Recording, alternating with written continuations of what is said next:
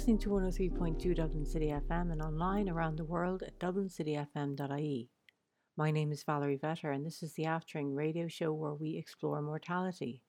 On today's programme, understanding the difficulties and complexities of the experience of grief or loss from miscarriage and abortion, particularly in teenage girls who've become pregnant. It's such a polarising topic, it can shut down discussion and can particularly stigmatise the women who've gone through it. Lloyd is an academic, author and grief counsellor who's been talking to women about what it means for them and their very individual experiences of bereavement. So I suppose just to talk about your research on perinatal grief and abortion, it's a very challenging and sensitive area, but affects so many people and it's so not spoken about. How did you get started on that journey, and what are the things that you've been learning over that time? That's a great question, and thank you for asking it. With my background supporting bereaved people, particularly in the counselling room and bereavement support groups, it's something that we don't tend to talk so much about in it was called normal life. You know, when you're out with your friends, you're having coffee or you're having dinner parties or whatever. It's not something that tends to come up in conversation. Unless it's usually more of a one-on-one conversation, but it certainly comes up in the counselling room, because when you're one-on-one with somebody and you've built trust with them, and they're there usually for a different bereavement that they want support with, or they're just looking for information, what tends to happen is there's a cumulative effect. So we don't just present one day without a history, without a background. You know, I didn't just turn up on your radio show today as Caroline Lloyd. I'm a 55-year-old woman with a lot of work experience and life experience. And some of that experience involves things that are sensitive and some things that I might not willingly talk about unless I know you or I trust you. And those are the kinds of issues that will come up in a counselling room, not because we can't talk about it. These subjects aren't taboo, they're not forbidden, but they are, as you say, rightly say, they are sensitive subjects. And for me, it's a personal decision who I talk to about personal issues. And I found it's the same with my clients. And so if you're with somebody who has been affected by multiple bereavements, it isn't uncommon when people talk about the child bereavement or the infant bereavement that they've had previous miscarriages or they've had an abortion. And with women, when they're in a situation where a child has died or an infant has died or they've had a stillbirth or a miscarriage, very often the subject will come up and they will talk about their prior experiences. So when I started looking into understanding that more to better help people from a more informed perspective, in all the training I'd done and in all the reading I'd done as a layperson, and that means without access to academic resources, I found that there just really isn't anything when it comes to younger people. So most of the research looks at adults. It doesn't look at earlier experiences. So, and the problem with that, Valerie, is with adults, there's an assumption that a pregnancy is wanted. There's an assumption that they're in a relationship, and there's an assumption that it's a planned pregnancy. So the research sort of situates itself on the information on the websites from charities and government support and medical support, sort of situates itself from those perspectives. So it's always seen to be a very negative experience, an overwhelming grief experience. And there's now with the internet, there is so much of it. So you see people posting pictures of babies, like Chrissy Teigen and John Legend. They posted a picture that went viral, I think it was a year ago, where she's holding the baby, the miscarriage, in her arms, all swaddled. So, but with teenagers, the issues are obviously different. So now we're going into what they're usually not planned. They're usually not in, relationships that would be permanent, and they're not necessarily wanted either. So now you're talking about completely different variables and different issues. And of course, they're living at home. Within my criteria, they're living at home, they're with the parents. So there's a lot of confounding variables like schoolwork, parental views, peer groups, um, none of which is represented in the perinatal literature for miscarriages, stillbirths, and abortions with adults. Perinatal, does that just mean, that word just mean before birth?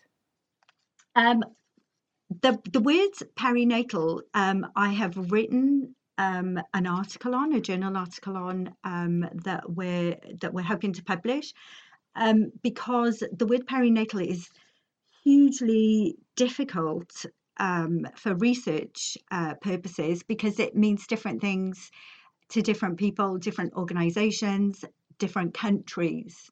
So some researchers, some charities, some organizations like the World Health Organization, they all have different definitions of what perinatal means. So I actually don't use that in my thesis at all. I've created a word that encompasses all deaths from the day of conception to 30 days post birth, to be inclusive, because it covers gestational and neonatal deaths.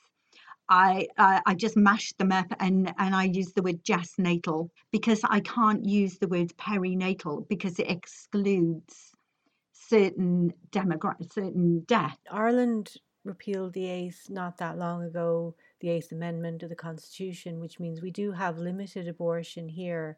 Hmm. It is limited, but that side of it is that it's so charged, and women, if they decide, they require an abortion, it's so difficult to even talk about the process, never mind what you feel like. And you just get the sense that a lot of women would feel pressure to feel grief, that's a Mm, loaded extra on top of the whole thing, because it's so societally disapproved of in some sector, especially when you get into the religious side of the mm, spectrum.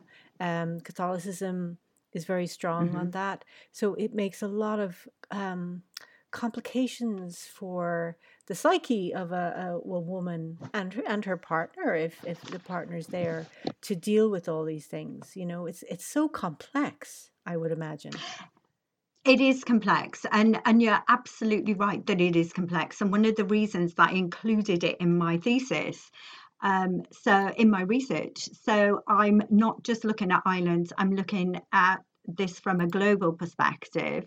And the reason why I had to expand it, even though I'm at Trinity College, is because Irish women wouldn't talk to me.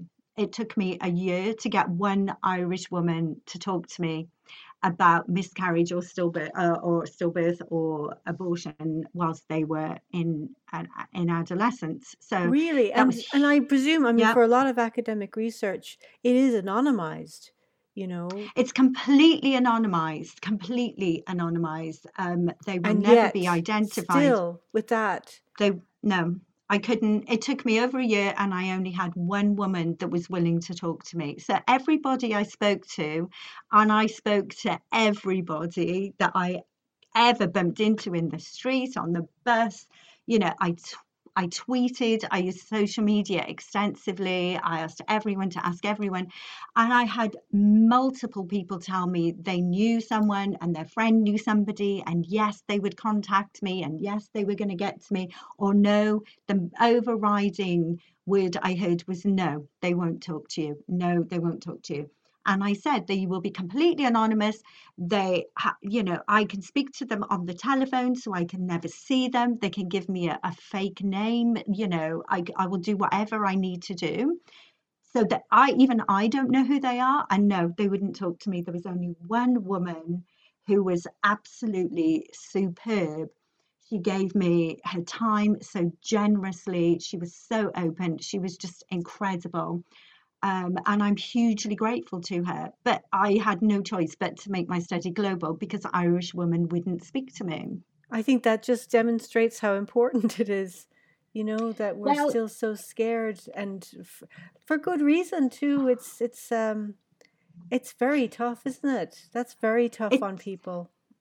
it's very it's very difficult to engage in conversations in society and engage in advocating for a marginalized population in policy, in practice. I can't, how are we supposed to publish anything that we can disseminate to schools, to politicians, to medical providers? We can't provide them with any information or guidelines or anything to support these girls or help these girls in any way when they won't tell us what they need, or what would help them. So my hands were tied. So I went global. I had no problems obtaining participants from other countries. That was not a problem at all.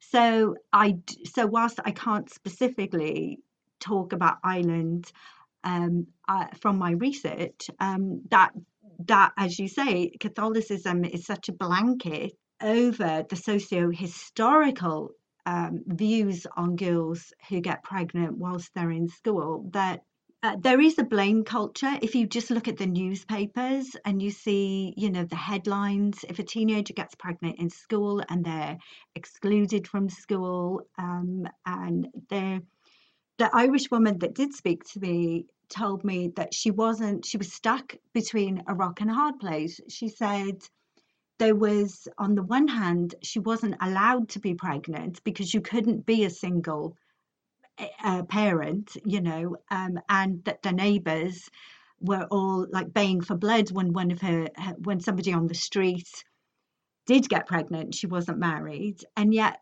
by the same token, because abortion was illegal, she said, she had to procure medical services by going to England. So if you're saying you're not allowed to be a single parent, but you're not allowed to have an abortion, you kind of, you're putting these girls in a position. And I have to quantify, and say this woman was a teenager, and she said to me she got pregnant the first time she had sex. And this is not an uncommon narrative in my interviews and with the questionnaires. This is very common.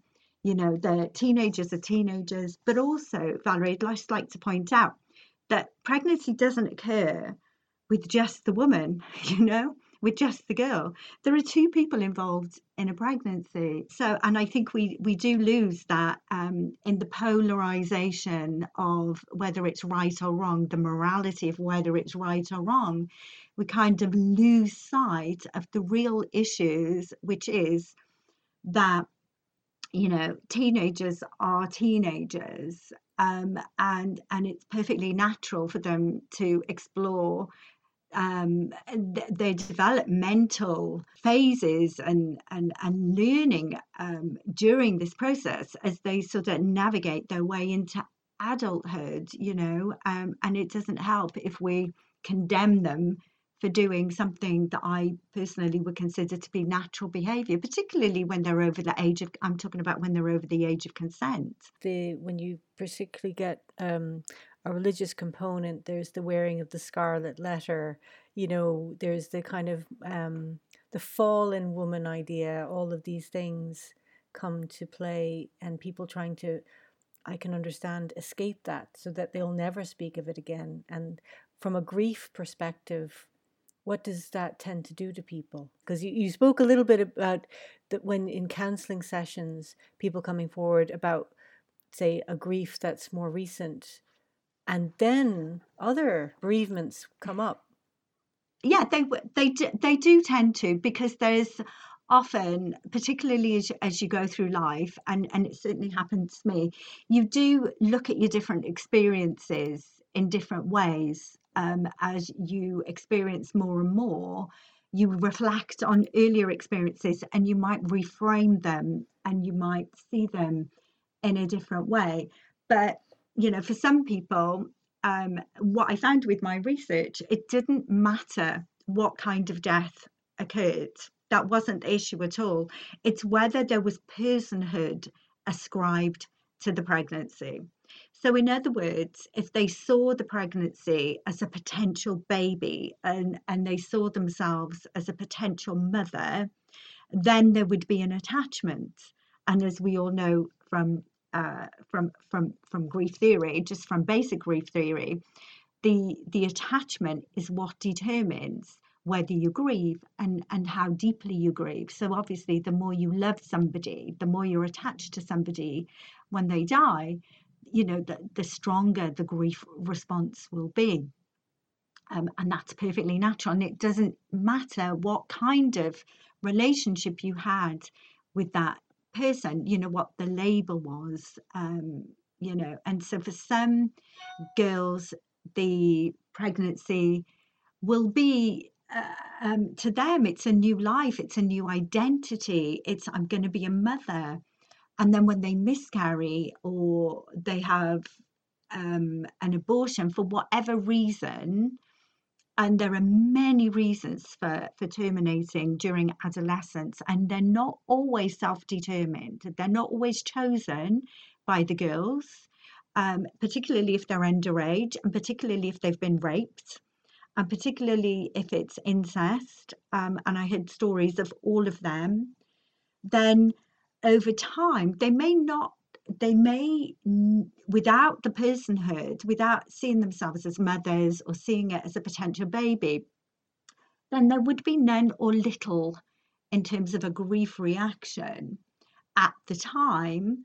And certainly the converse is true. And I found that with my participants, they just sat on a normal bell curve. So some people were deeply attached and did grieve, and some were not and didn't particularly grieve. But there was a normal distribution curve, as you would expect with any population.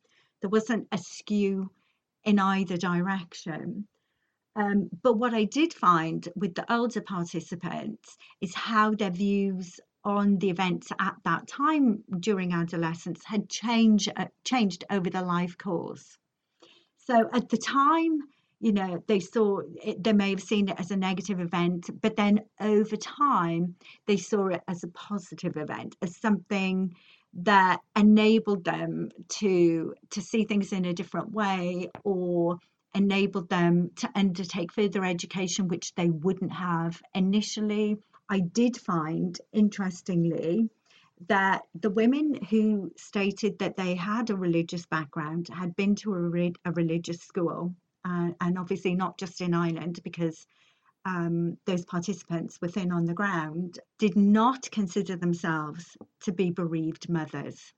And I thought that was a quite an interesting finding, because if you look at, for example, the doctrine of the church that states that that there is a life at the point of conception, so the death of that life means you would be a mother, a bereaved mother. That was my assumption as a researcher when I started this, but actually my questionnaire responses were the opposite. The women that did not identify with the religion, did not go to a religious school, were more likely to call themselves or consider themselves to be a bereaved mother. And the women that were not religious, that were religious, did not. Oh, And I know, and very I was, when unexpected. I ran those numbers because I had two phases to my study, and the first phase was questionnaires. And then the second stage were interviews. And when I noticed that, because I used to be an accountant professionally, and so I ran the numbers through Excel, and I was looking at correlations for different patterns, and that was one of the first things I noticed that's really surprised me, because I thought, well, if you believe that personhood, that life begins at conception, why do you not consider yourself to be a bereaved mother after? And it could be either a miscarriage or an abortion. And that's something I'd really like to follow up and find out. Do you have any theories about what's happening? Do you know, I don't. I really don't. My assumption prior to, as I stated, was that it would be the opposite way, which is why I was looking for a correlation in that respect. But absolutely, it was the opposite. So I've absolutely no idea. And then in the religious group, were they all Catholics or was it a mix of different religions? It was a mix of different religions and different belief systems, yes, because they were global. It wasn't just Catholic or Christians. Okay, so but they tended to share that. Yes, Wow. yes. I thought that was fascinating. Did you find like different impacts how women experienced it, whether it was a miscarriage or an abortion? Because you'd expect that there would be quite a difference between the two experiences when it comes to grief. No, there was no difference at all. It just depended on whether the woman had attached to the pregnancy or not. It had no difference whether, because oftentimes abortion, especially in adolescence, is not chosen. It's usually parental pressure or societal pressure.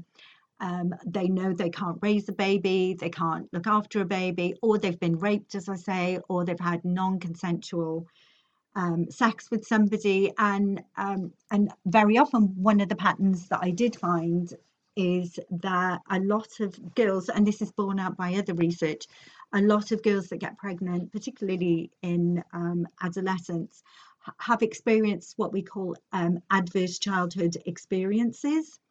So, and I know a number of my interview participants that had been sexually abused as children.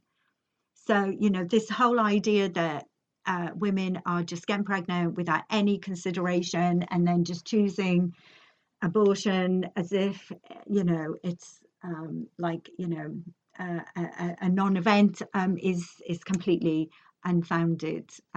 In my research, I'm not saying it doesn't happen, but in my research, that is not what I found at all, and definitely not in adolescence. There is a public narrative, particularly in newspapers, where they talk about, girls sort of being a bit dismissive and using it as contraception, and maybe there are women that do that, but it certainly isn't borne out by the research that I've read or with my participants at all. It isn't something that is undertaken lightly. It isn't something that is particularly chosen. It's more a case of not having other options that would be viable. I suppose that's one of the things is that as humans, there's always a rush to judgment, and newspapers really exploit that for Yeah, clicks because, judging other people when you have no idea what's going on in their lives and exactly. what's But led to any decision that they've made. when we look at girls who get pregnant, I found they tend to be stigmatized and blamed for being, bad girls and called names. And yet, we don't do that with boys, do we? And then, but with adult women who experience a miscarriage or or decide to have an abortion or have a stillbirth, there's a huge amount of sympathy and support and overwhelming support, particularly on social media. So, and I think there's a real conversation to be had in the role of schools, and because they're a little microclimate of the social environment. And so they kind of bring in their views from wider society. And, and that isn't always so positive, and it can be a bit judgmental. And I certainly found that in my research. So, I think we could do a bit better. Um, and then how that impacts the individual girls, and certainly across the lifespan. And so, for example, I did have one participant who had an abortion at 18, and she struggled to get pregnant after that and suffered various baby losses, and eventually did have a child, and the child has special needs. And she says, you know, because of that experience, her perspective on her termination has changed hugely. And I thought that was really interesting. And I think that's something we need to consider as well, is we make the best decision that we can at the time that we make it, based on who we are and our perception at that time, both individually and socially. And you know, it's very easy across the lifespan to be in a better position and have better knowledge and be more educated, or be in a situation where we have our own home, and then we can repent at leisure.